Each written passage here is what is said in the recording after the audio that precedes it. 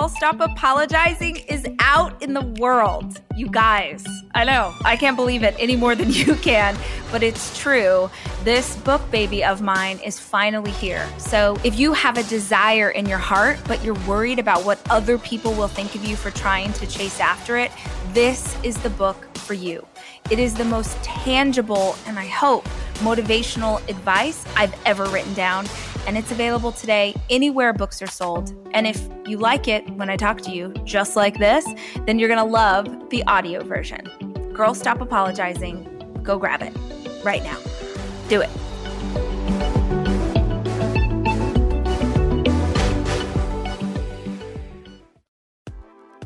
Welcome to the Rise podcast. I'm Rachel Hollis, and I've built a multi-million-dollar media company with a high school diploma and a Google search bar. Each week, we'll be sharing tangible, direct advice or inspiring interviews with the same intention. These are the tools to change your life. Today on the Rise podcast, I'm joined by the founder of Charity Water, Scott Harrison. Scott has built one of the most admired nonprofits in the world, and he started out as a club promoter, drinking every day, doing drugs, smoking 3 packs every single day of his life. If you ever wanted to hear a story about redemption, about the ability to change who you are and become something new and beautiful, this is the episode for you.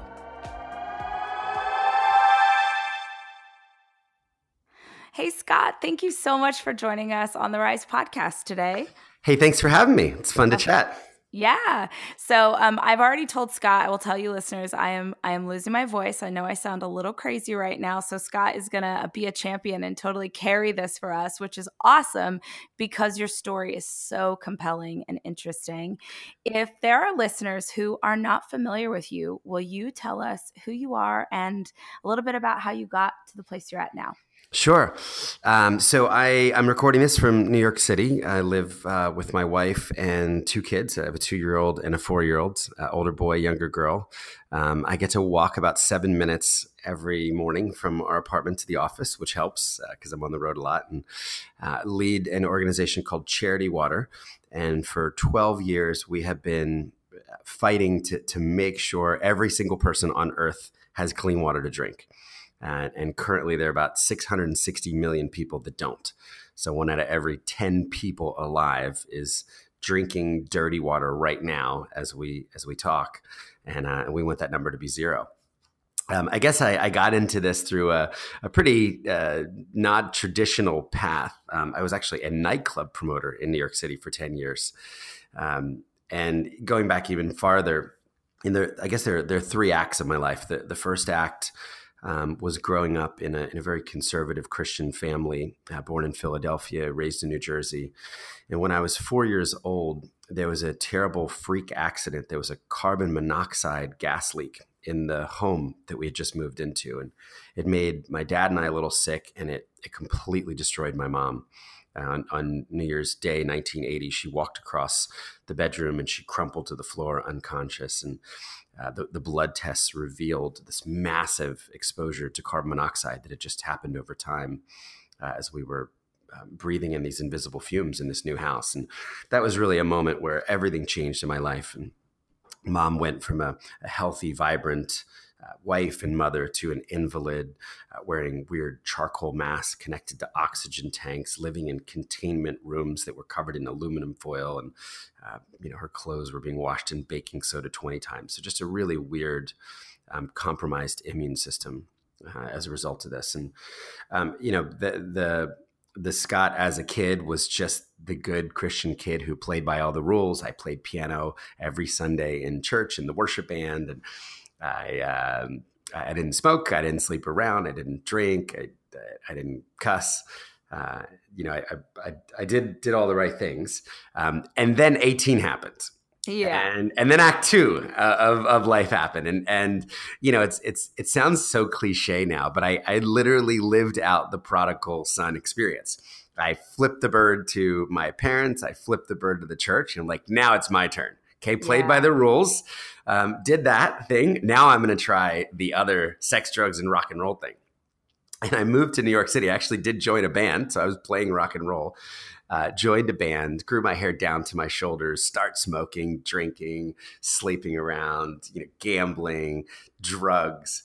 And the band breaks up pretty quickly because we just despised each other and we're all doing drugs. And that's, yet another cliche of, the grunge band that breaks up. Oh my gosh, imagine that. But I'd already moved to New York City at this point, and I came across this profession in New York at 19 years old, where I realized you could get paid to professionally drink. So there was actually a job in New York City where you could drink for a living and make hundreds of thousands of dollars. It was called a nightclub promoter, and all you had to do was get beautiful people and then some rich people inside the right clubs at the right times, and you could charge them, you could tax them astronomically for alcohol. I mean, people would actually pay $20 for a vodka soda that costs 20 cents to make, or they'd pay $1,000 for a bottle of champagne that cost 50. So I determined that I am going to, in my act of rebellion, I'm going to rebel in style, and I'm going to become New York City's king of nightlife. I'm going to sit at the top of all nightlife, and I pursued that for about 10 years, and I worked at 40 different nightclubs, and I got pretty close to the top. There were probably 8 of us that were running nightlife in the city at that time, and I on the outside, my life looked great. I looked successful. I was dating girls that were on the cover of fashion magazines. I drove a BMW. I had a Rolex watch. I had a Labrador Retriever. I had a grand piano in my New York apartment, like all these things that I'd collected that felt like the markers of success. But on the inside, I was rotting. It was so dark and depraved and degenerate. And I'm a massive user of cocaine, ecstasy, MDMA, Ambien. I have a gambling problem. I have a pornography and strip club addiction. I've smoked 2 to 3 packs for 10 years, so I have a coughing problem. Pretty much any vice that you might imagine would come with a life in nightlife, I've assumed I've taken on at this point. And I had come to this realization on a vacation in South America at 28 years old, almost 10 years in the business, that I have slowly, but then suddenly, it seems, become the worst person that I know. Mm. I mean, there is no one more emotionally decrepit and bankrupt. There's no one more spiritually bankrupt than I am. And I've betrayed every single foundational virtuous thing that I was brought up to believe in. And as I just thought about legacy, as I played my life forward, I mean, I wasn't even sure I would live to be 40 if I kept this up. I might just die of a drug overdose. But if I actually did continue down this path, my legacy, I might perhaps leave one of the most meaningless legacies of any person on earth. I mean, my tombstone could read, "Here lies a guy who's gotten 1 million people wasted."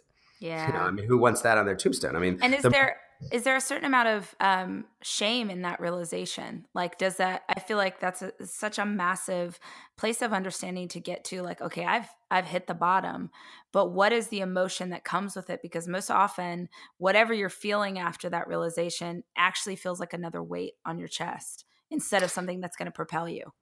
Shame, such an interesting word. My parents used to have this expression over the years that said, my conscience was being seared. And I used to hate this, like the churchy language, right? I'm like, my conscience is not a piece of tuna. I'm not throwing it on a skillet, okay? But in some ways, that actually happened. I mean, the voice that said, hey, this stuff is wrong, just got smaller and smaller and smaller and smaller. It's like that little voice was in the corner of the room and I threw, a sofa on top of it and I didn't hear it anymore. I think it was less shame, and I think it was more of a longing to come home. It was this, wow, things were better back then. And left to my own devices, I didn't do this well. I mean, it's almost that, how you imagine the in that parable in the Bible of the prodigal son. Like he's like, my servant, the servants at my dad's house, like are living better than the mess I've made of my own life. And I want to come home. I miss that. So I think I missed the spirituality. I missed faith. I missed virtuous living. As a kid, I used to help take care of my mom. I wanted to be a doctor so I could help other people. And I'd gone so far from all that. So I have this realization, and I come back to New York City, and I just try to fix the problems. Because I'm still partying for a living. I mean, that was my job, and I needed to do that to support my lifestyle. But I try to smoke less and sleep around less and do less drugs. And I was just kind of flailing and failing at all that. And, I write about this a lot more in depth in the book, but there was a moment in nightlife that caused me to leave the city for a couple of weeks and get some even more perspective. And, I remember just taking a break from nightlife. I rent a car from the Newark airport on a 1 month rental. I have no idea where I'm going. And I just start heading north with a bottle of Dewar's and a carton of Marlboro Reds and a Bible. And I wind up in Moosehead Lake in Maine at this dial-up internet cafe with a bunch of like old Dell computers. And I asked myself, what would the opposite of my life look like? Not a 10-degree shift or a 25-degree shift, or not a pivot. What would the extreme 180-degree opposite picture of Scott's life look like? And I thought, well, it would look like I quit all this stuff, all this crap that I'm doing, and I would go serve others for 1 year, almost as a tithe or a penance for the 10 years that I'd selfishly wasted. So I'm like, okay, I'm going to apply to a humanitarian organization. I want to volunteer. I want to go to a poor country and see if I have anything to offer. And I'll never forget, from this dial-up internet cafe, I just start filling out these long applications to the humanitarian organizations I've heard of over the years, the Save the Children's and World Visions and Samaritan's Purse and UNICEF and the Peace Corps. And I never go back to my life in New York City. I liquidate almost every material possession that I have, down to my DVD collection. I remember putting up 2,000 DVDs that I owned just in a single lot, trying to just purge, trying to start over. And to my dismay, over the next couple of weeks, I'm denied by all the organizations that I apply to. Oh my gosh. Right? Which kind of makes sense, right? People listening are like, well, no, yeah, of course he did. Like, he's a drunk, drug addict nightclub promoter. Like, these are serious organizations and serious people. But I had actually gotten a degree at NYU in journalism, and I'd been a pretty good writer and a pretty good photographer. And one of these organizations, the one that hadn't yet denied me, actually, I later found out, Rachel, they had denied me, and then they had to go through the rejected applications because they couldn't fill the position. So they call me up and they say, we have this mission. It's a medical mission on a humanitarian ship, and we're going to sail to Liberia, the poorest country in the world. And if you are willing to pay us $500 a month, and you go live in this country, then we'll meet you. We'll meet you and consider you. A volunteer. Isn't it brilliant? That is insane. Okay. Isn't it brilliant? Yeah. So this is really the opposite of my life. Not only am I going to the actual single poorest country in the world at that time. Liberia had just come out of a 14-year civil war led by Charles Taylor and his child soldiers. And this was a country with no electricity, no running water, no sewage system, no mail system, and one doctor for every 50,000 citizens. Oh my gosh. In America, we have a doctor for every 300 of us. Wow. Just for comparison. So not only am I going to the poorest country in the world, I have to pay to do it. This is perfect. Like, I'm going to go broke doing it. So I'm like, yes, I'm in. Here are my credit card details. And it happens so quickly. A couple weeks later, I am on a huge 522-foot hospital ship with 350 other doctors and surgeons and volunteer medical crew and support staff sailing into West Africa to see how many people we're going to be able to offer free medical services to. And everything changed for me the minute I set foot in Africa. Oh my gosh. So I mean, like, I have 900 questions based on just that story. But what I love and what I think is a really great piece of knowledge here is, like, I read something recently that said the price of your new life is your old one. And I feel like that. Oh, I like that. Yeah, right? Like, you wanted to make change, and you didn't just want to make a little change. You wanted to make drastic change. And that means that you needed to do something totally drastic. When you decided to do that, how, like, the community that you had built around you, what was their reaction to, oh, by the way, I'm going to go to a ship and we're going to go to Liberia? Like, what, did you have support from people, or were people like, you're crazy? There was a lot of curiosity. But what I think surprised me, there were some people that thought I was doing this just to get girls. Oh, come on. Scott's a humanitarian now. Oh like, gosh. I just did blow with this guy, like at 4 a.m. in some shady after hours. And like now he's off saving the world. Please. Right. There was definitely a fringe element of pure cynicism. But I was surprised because I wrote a really heartfelt email about what I was hoping to achieve and how I wanted to change my life and turn it around. And most people sounded jealous. Rachel, like, wow, I wish I could go do that. I wish I could be with a group of doctors who are giving up their time as volunteers to, on a hospital ship sailing into a country that needs help. Like, tell me how it goes. Like, tell me how I can join. Tell me how I can give money. So I was really surprised. And that was the beauty. One of the reasons I wanted to write Thirst, the reasons I wanted to kind of get my story down is I really believe that no one is unredeemable. And I have picture after picture of all of these things in my life that have been redeemed almost in a moment. And then, so for example, I rolled into Africa with 15,000 influential people on my nightclub list. Same people that I've been getting wasted for 10 years. Like Mick Jagger was on our email list, and back then email open rates were like 100%. Yeah. So everybody got everything. So, they went from getting invitations to the Prada megastore opening in Soho or MTV's party or Cosmopolitan Magazine's party. They went to getting images of people with leprosy, people with cleft lips and cleft palates, children with giant facial tumors suffocating them, kids drinking dirty water. So I was able in a moment to kind of redeem the people, the tribe that I had collected over 10 years and tell them a completely new story, a redemptive, important story about compassion and sacrifice and giving. And to my surprise, most of them were really receptive. You guys, after months of waiting and a year of writing, my new book, Girl Wash Your Face, is finally out in the world.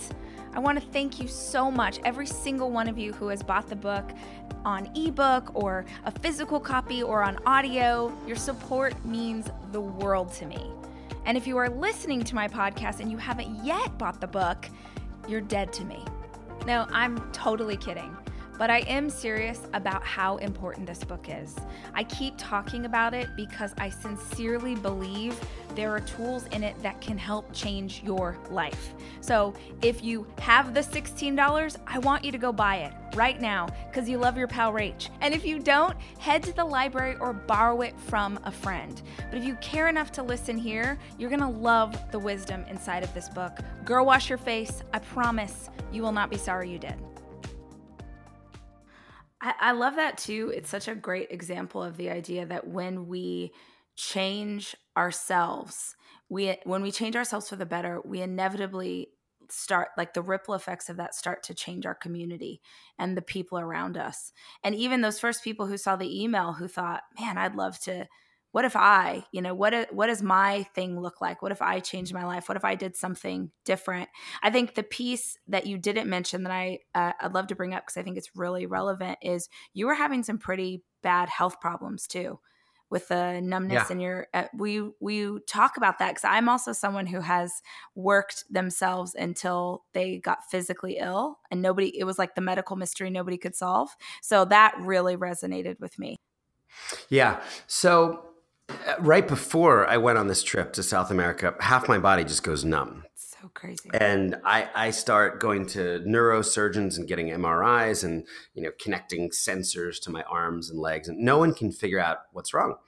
My club partner's like, dude, why don't you lay off the coke, and knock 3 packs a day of cigarettes down to like 1.5, right? And so that just started happening. And I remember, I would run my hand under burning hot water and I couldn't feel it. I could scald my hand without any sensation. Wow. It's like I could have just smashed a hammer and just, it was numb. It was bizarre. And I remember so vividly, it was in the middle of the night and I woke up and I walked over to my computer and I started just trying to self-diagnose. And I typed into, I think it was Google at the time, numbness.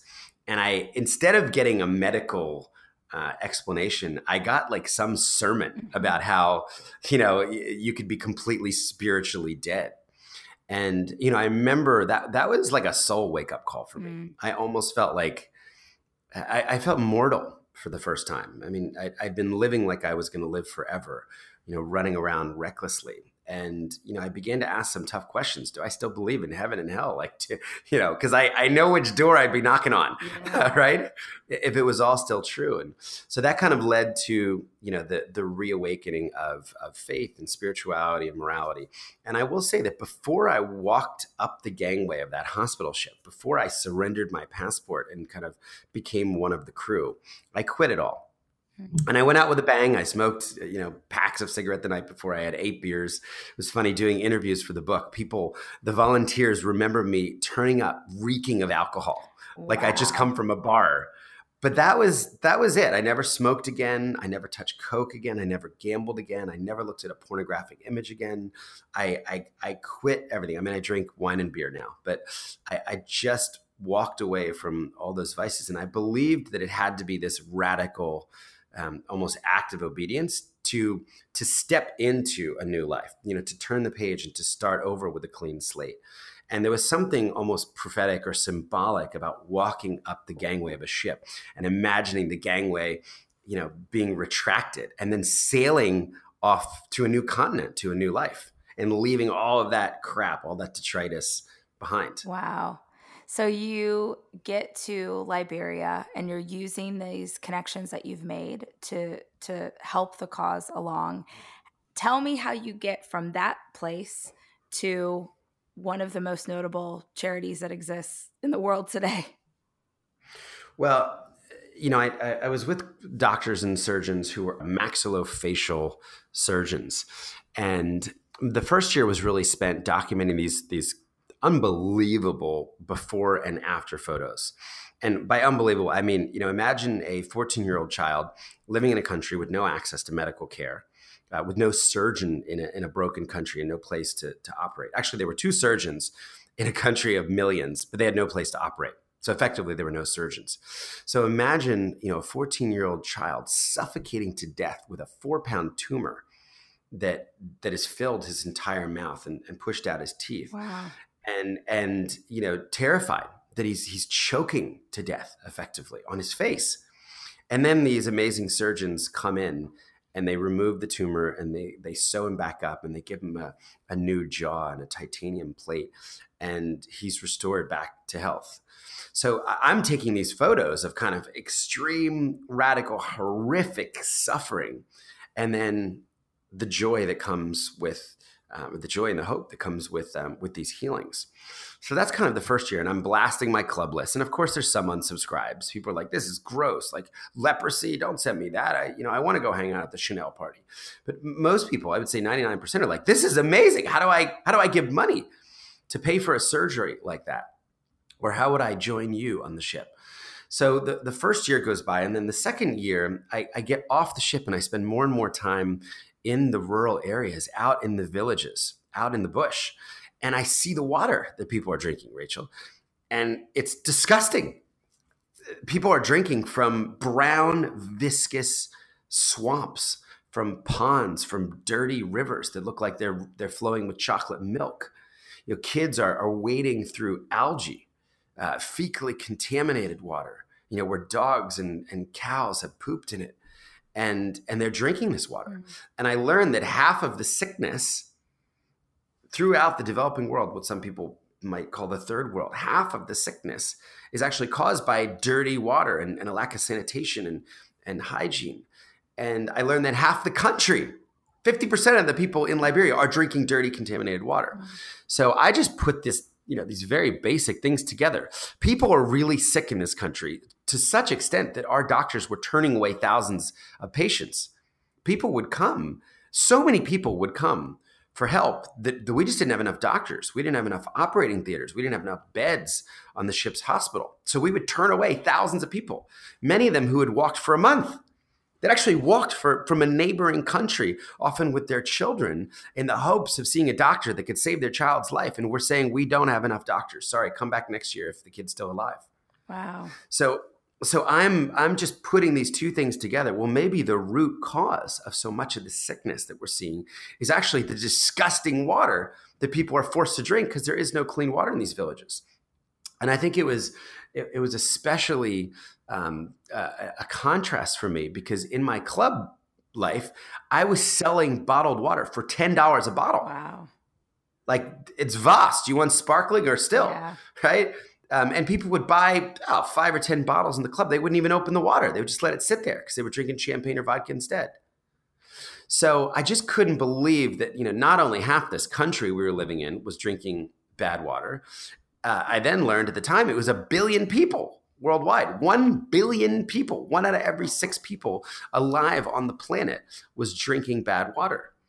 And this just became the problem that I wanted to solve. I'd seen a lot of things, but this was not okay on my watch. Not if I could do something about it. What I love too, and I just want to point this out because we do have a lot of listeners who have dreams of working with nonprofits or building their own.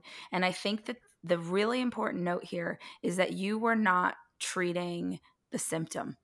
It wasn't, you were in a space where you were doing this medical care, but you went back to the cause. And so often I think in the nonprofit space and in the charity space, we are trying to treat the thing that happens instead of backing up and figuring out what causes it in the first place. So I just love, and it's one of the reasons I love what y'all do, is that you're not just doing the medical work after the fact. You're actually trying to get it before it causes health problems. Yeah.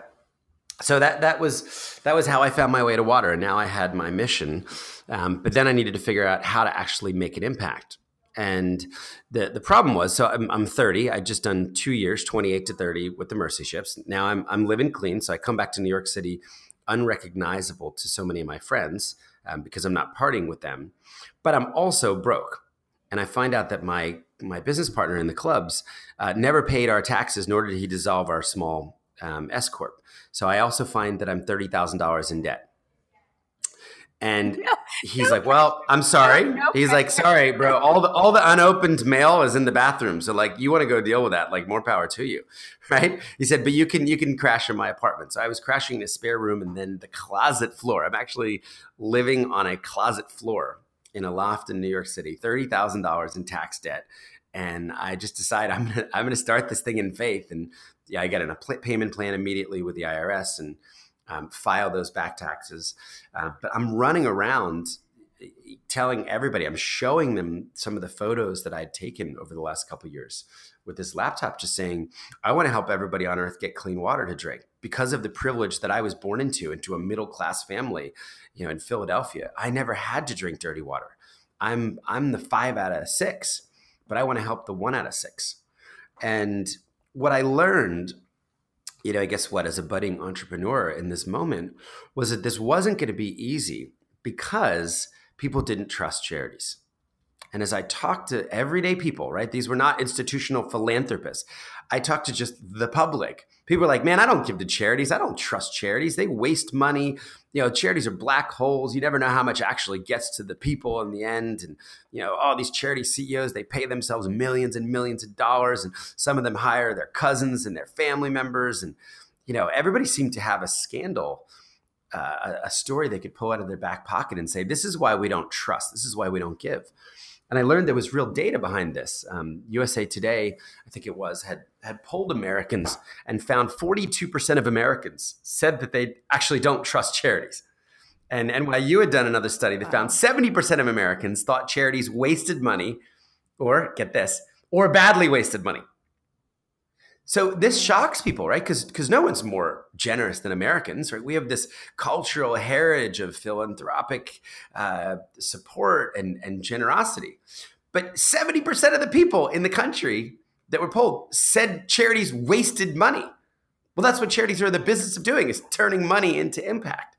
So I thought, okay, the system I can't just jump into the traditional system, which seems broken. But I wonder if I could start with a clean piece of paper and do something very different, do something very new. How would I win the cynical back? How would I win the 70% and say, hey, we've got a different business model here. Come back to the table, give it a try, take another look.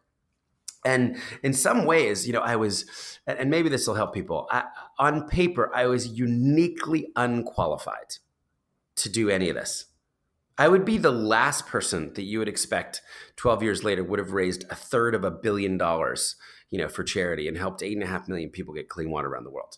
Okay. I was living on a closet floor, $30,000 in debt with no charitable experience at all, but just there was like this holy discontent. Like I felt like there was a responsibility to do something about what I'd seen and to make an impact in this issue. So having the clean slate, I'm like, okay, well, it seems like the biggest problem people have is with money. So what if we just promised that 100% of every donation we ever took would always go to help people get clean water? Would go to build projects to get people clean water.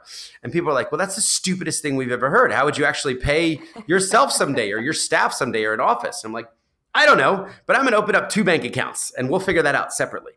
So that every donation, whether somebody gives $1 or $100 or $1 million, it all goes straight. So you can't use the excuse with us, how much of my money will go, because the answer will always be 100%. That was pillar number 1.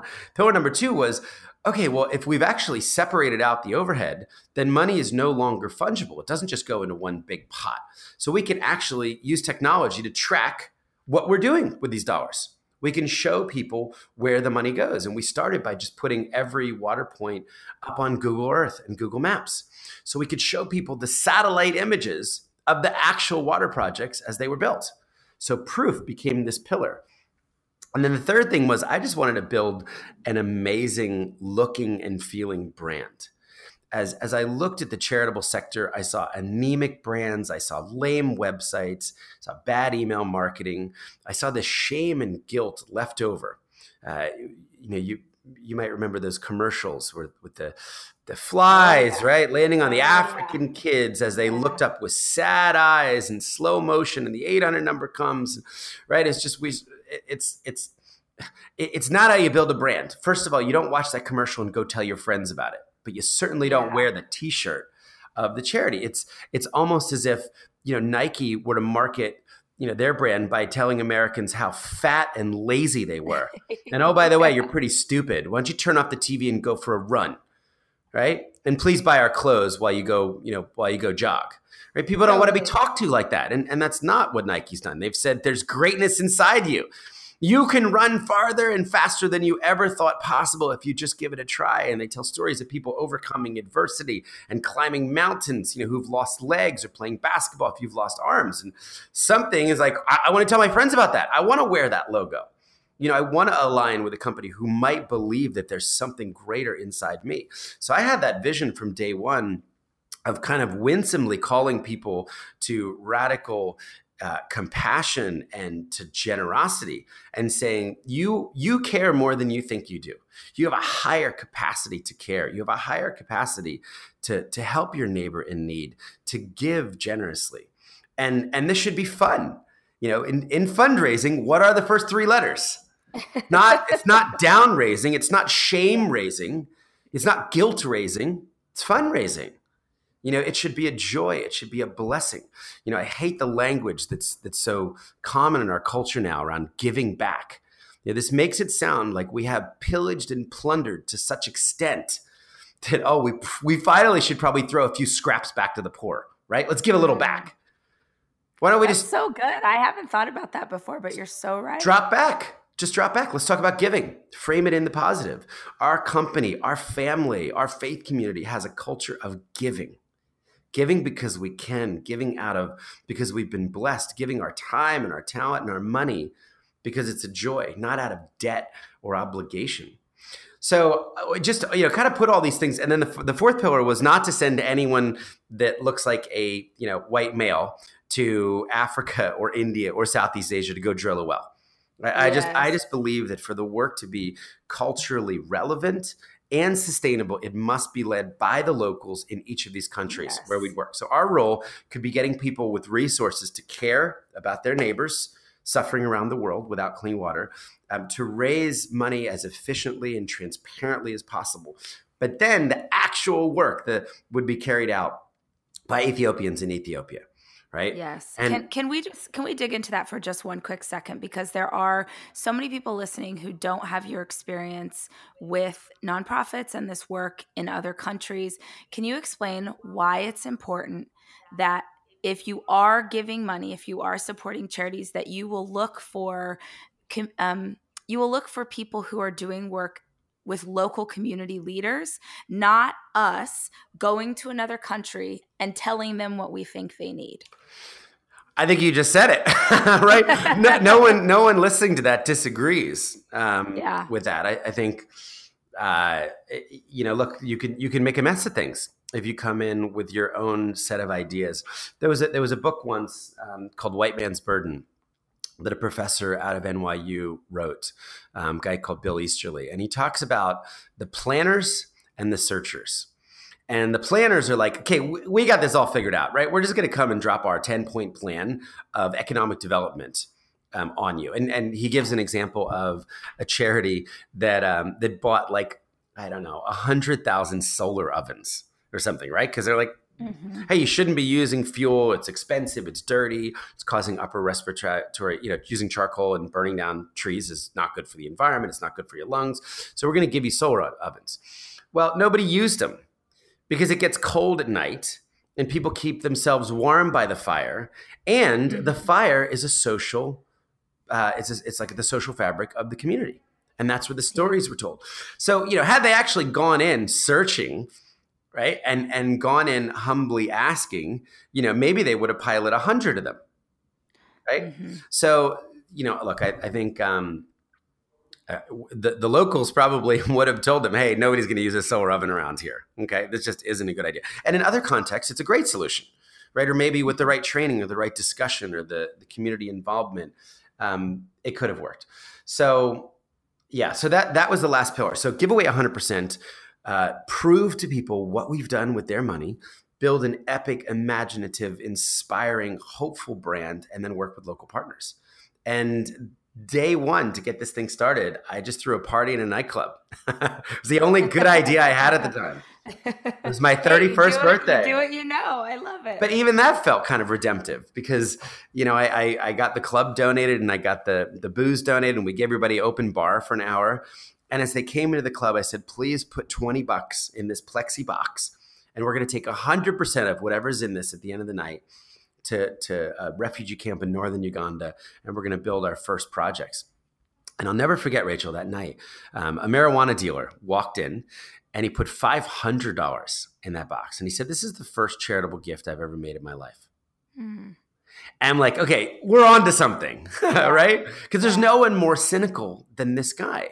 Now, obviously, that's not going to be our donor market, but we raised $15,000 that night, and we took all of the money immediately to northern Uganda. We did our first few projects, and then we sent the photos and the GPS coordinates and the satellite images back to the 700 people and said, you did this. You came to a party, you put $20 in a box, and here's the clean water that you made happen a world away. And people were blown away by the simple feedback loop. And again, people are listening and saying, this just sounds so basic. Like that's what we would expect. Tell us what you did with our money. But they had never expected to hear from a charity again, throwing $20 in a box. And we said, this is going to be the differentiator. This is going to be what makes us unique. And we would hope to create a virtuous cycle of giving and generosity if we can just show people that they've made an impact. People want to help, Rachel. They want to help. They just don't trust the system. So if we could give them a system to trust, if we could show them that the sacrifice, maybe for some of those people, $20 was a lot of money. If we could show them that it actually meant something, something good would happen, not just for clean water, but maybe even for other causes. So cool. And that was your birthday party. And then that became a part of your fundraising, right? Is that people would for lack of a better description, they would sort of donate their birthday to raise funds. Yeah, and that we just stumbled into. A year later, I was turning 32, and I'm like, well, I guess I should do something for my birthday again. But the club, I'm not interested in doing another party in a nightclub. That was a nice kind of turn for day one, but it doesn't scale. You know what? I'm going to get 1,000 people in a club or charge them 25 or $30. And I thought, well, I certainly don't need a party, and I certainly don't need any gifts. I don't need a pair of socks or a tie or a wallet or a gift card. So what if I donated my birthday? And I thought the sticky marketing message would be that if I asked everybody I knew to donate my age in dollars, and I loved that $32 was a messy number. And everybody, even if they'd come to a party, they would have spent $32 just on taxis round trip and tips for the bartenders. So everybody I knew, I thought had $32 that they could give to charity, especially if they knew that 100% was going to get there. And to my surprise, after just emailing everyone I knew, and this idea starts spreading, and hey, there's this guy giving up his birthday and asking for $32. I raised 59 grand.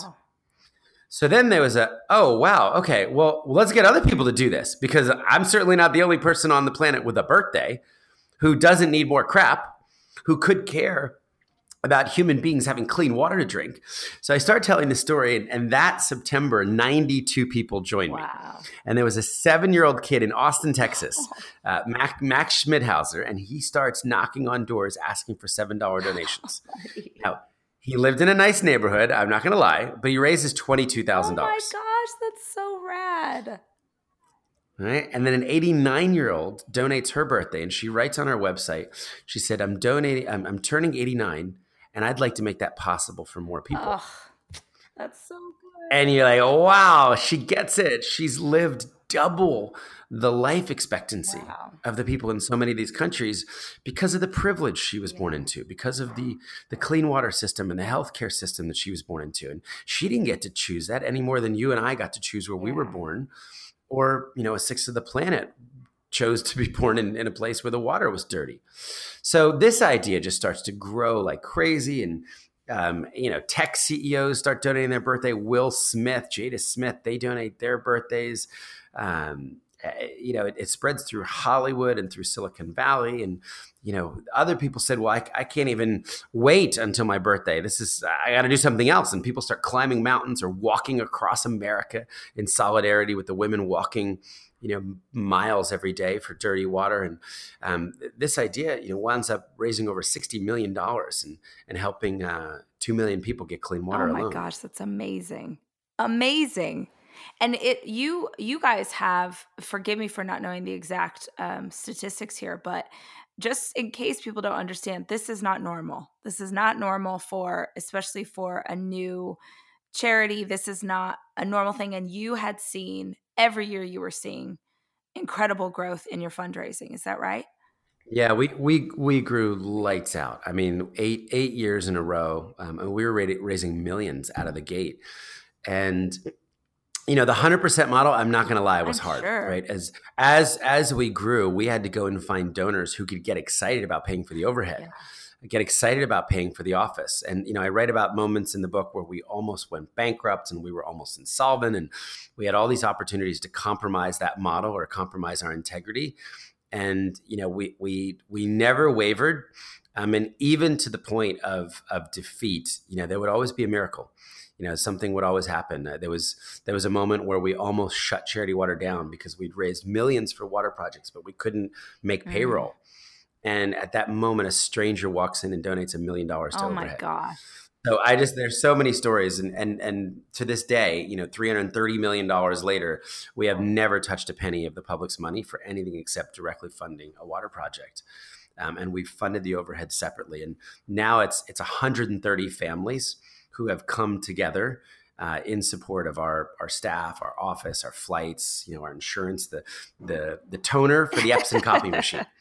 It's all paid for by 130 families. And it's been entrepreneurs that people have heard of. It's been the Facebook founders and Spotify founder and Twitter founder, a bunch of key executives at Apple and through Silicon Valley. And they actually get excited about helping us pay our staff and pay for the team. And that's allowed 1 million people now to give in the most pure way. And so, as you said, 8 years of growth. And then we had our first down year. And So let me talk about, do you know what caused the first down year? Like, do you have? Yeah, we had two huge donors take a hit in their portfolio. Oh, One company laid off 10,000 employees, and the other donor stock tanked 40%. Wow. And they said, hey, we love you. Like, you guys didn't do anything wrong. We're just going to take a break this year. We're going to pause. So we couldn't repeat some big donations of the previous year. And this felt terrible. We went from getting 1 million human beings, 1 million new people, clean water for the first time in their life. Right?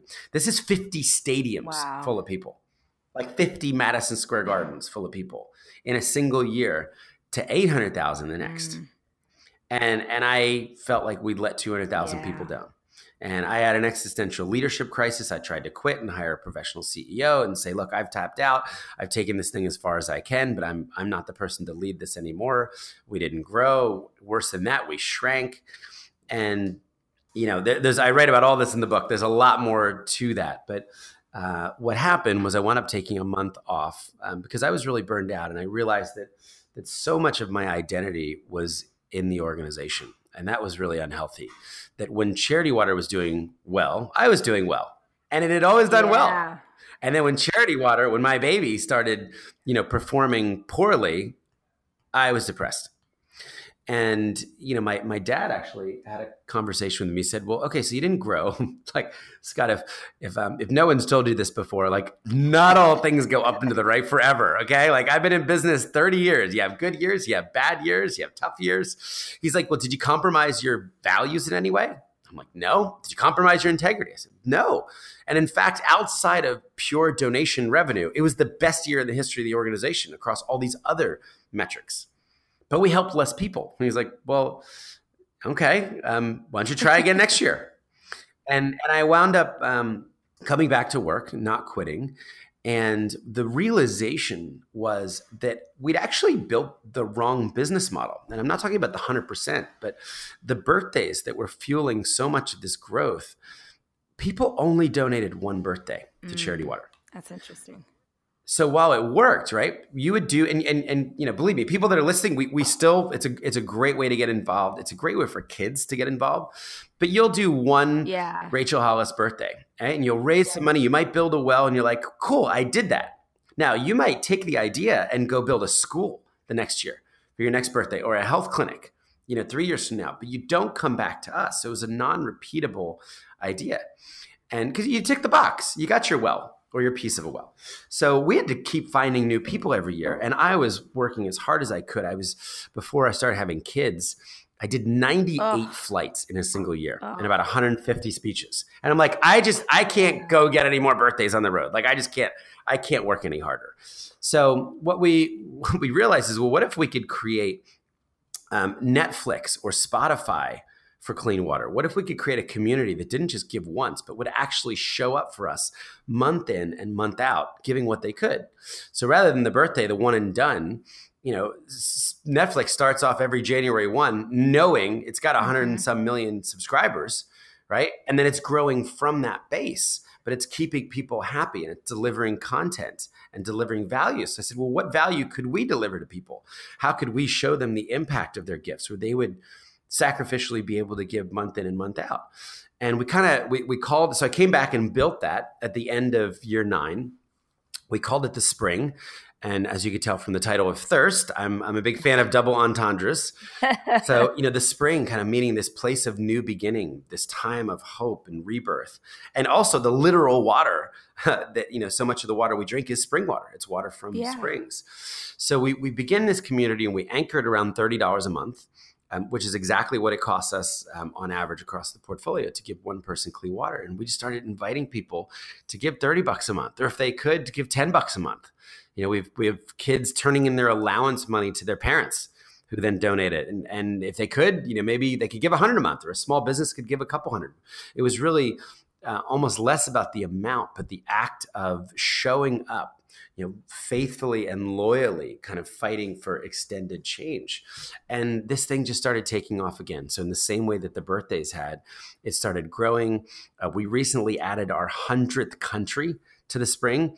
And it's so cool to look at a map and see people in Africa Rachel, giving $10 a month. Wow, that's so rad. So Oh my so God, that's so now rad. that then led to, so we coming off our down year, we built the spring that led to 40% growth. That is so incredible. So I want to point this out for those of you who are listening and you're inspired by the work that Scott is doing and super fired up about the idea of helping to make change like this and knowing that 100% of what you donate will go to fund clean water. Tell them where they can go to find out more to join the spring. Yeah, charitywater.org/spring. So There you go. We made that one simple. Charitywater.org/spring. I love that. Yeah, so it's a great way to help. It really is. And you know, some people don't know this, but we actually pay back the credit card fees. So if someone was given, you know, $100 a month on their American Express, we get 97. We actually make up the difference. Those 130 families pay the $3 back every month, and we send the full 100 to the field. That's so cool. Man, I loved getting the chance to hear your story today. And for everybody listening who wants to hear more, this episode comes out on the day that your book comes out. Oh, that's cool. Tell us about the book. Tell us about where they can get it and how you're donating the proceeds of that as well. Yeah. So Thirst is just, it was 2 years in the writing. It's not short. I think it's 99,000 words. Oh my gosh. Down from 150. But it was, look, I really wanted to share my story in the hopes that it would encourage other people. You know, I believe no one is beyond redemption. It's never too late to start over. And you can use all of the dark or the mistakes or maybe even the evil in your past, in my case, and you can turn that for good. That actually can almost become your superpower. It can become a weapon for good. And, you know, it's funny, as people have pre-read the copy, pre-read the book, you know, I get a lot of, oh my gosh, you were a bad guy. I mean, oh my God, like I had no idea you put that in there, but I wanted to be transparent. So I think, you know, hopefully you read it. And if anybody feels stuck or feels like their past defines them, I guarantee you are not as bad as me. I mean, it would be, unless you've killed somebody, you know, you'd be hard pressed to find a more degenerate lowlife than I was at the time. And, you know, now I've been blessed with this unbelievable life's mission, and I have a wife and 2 beautiful children. And, you know, I get to travel around the world and preach generosity and compassion and help. You know, Charity Water is now helping 4,000 new people every single day get clean water. You know, every single day of the year when I come to work, you know, we're getting another 4,000 people clean water. And it's not because of me or our staff. It's really because of our community. It's because of everyday people out there who said, hey, we could do something about this. You know, let's actually not embrace the apathy, you know, that could be so paralyzing with a global issue. But let's donate a birthday. Let's donate monthly. So I wanted the book to also be another way that people could donate. So I turned over my book advance to Charity Water and all the future proceeds. I won't make a penny from the book. I even gave the money that I got to read the book in the audio lab. I'm like, I want this to be clean. It's all got to go. So in buying the book, they are helping. And then I would hope that, look, people are going to be learning a lot more about water. Okay, we're already starting to talk about it. Droughts in California, Flint, Michigan, Cape Town. And I think some of the stories about the literal thirst facing now a tenth of the world, I think that I hope people would find them compelling. And, you know, there's so many stories of women. You know, we didn't really talk about water, but one thing I've learned now over 12 years at this, and I've traveled to 69 countries. I have been to Ethiopia 30 separate times. It is exclusively a women's issue. The men never get water. I don't care if I'm in Bangladesh or Pakistan or Sudan or, you know, South Africa, Honduras. It is culturally the job of the women and the girls to fetch the water that's not even clean. And, you know, this puts a huge burden on the women who are often the head of their house. It's one of the top reasons why girls don't get educated, why girls actually drop out of school, because they have to go walk for the water. Wow. And they fall behind in their studies. It's also a reason why we're not only bringing clean water to schools, but also toilets to schools. So many girls, you know, hit puberty and they stay home. Yeah. 1 week every month. Yeah. And there's already pressure against them to be educated because they're so useful at home. So, you know, there's so many stories of both, you know, the suffering of women, but really the triumph when women get this time back. You know, that's the thing that's always surprised me is as I travel around and I'm asking women or girls, like, how's your life different? You don't have to walk for water. You don't have to walk to that swamp. I would always expect them to talk about the quality change. We would look at water like this, and it's water so dirty, we wouldn't let our animals drink it. We wouldn't let a hamster or a dog drink it. But yet they're actually not talking about dirty to clean as much as they're saying, let me tell you what I'm doing with 6 hours every single day. Wow. That I don't have to walk for water. I've got a new business. I'm selling rice at the market. I was in Zambia and Zimbabwe recently with women who were selling rugs that they were making, earning an extra income for their family.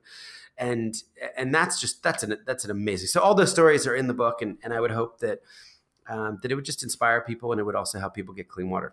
Man, Scott Harrison, thank you so much. Thank you so much for taking the time with us today, and for inspiring all of us. The thing that I kept thinking as you were speaking was that old line that said, God doesn't call the equipped, he equips the called.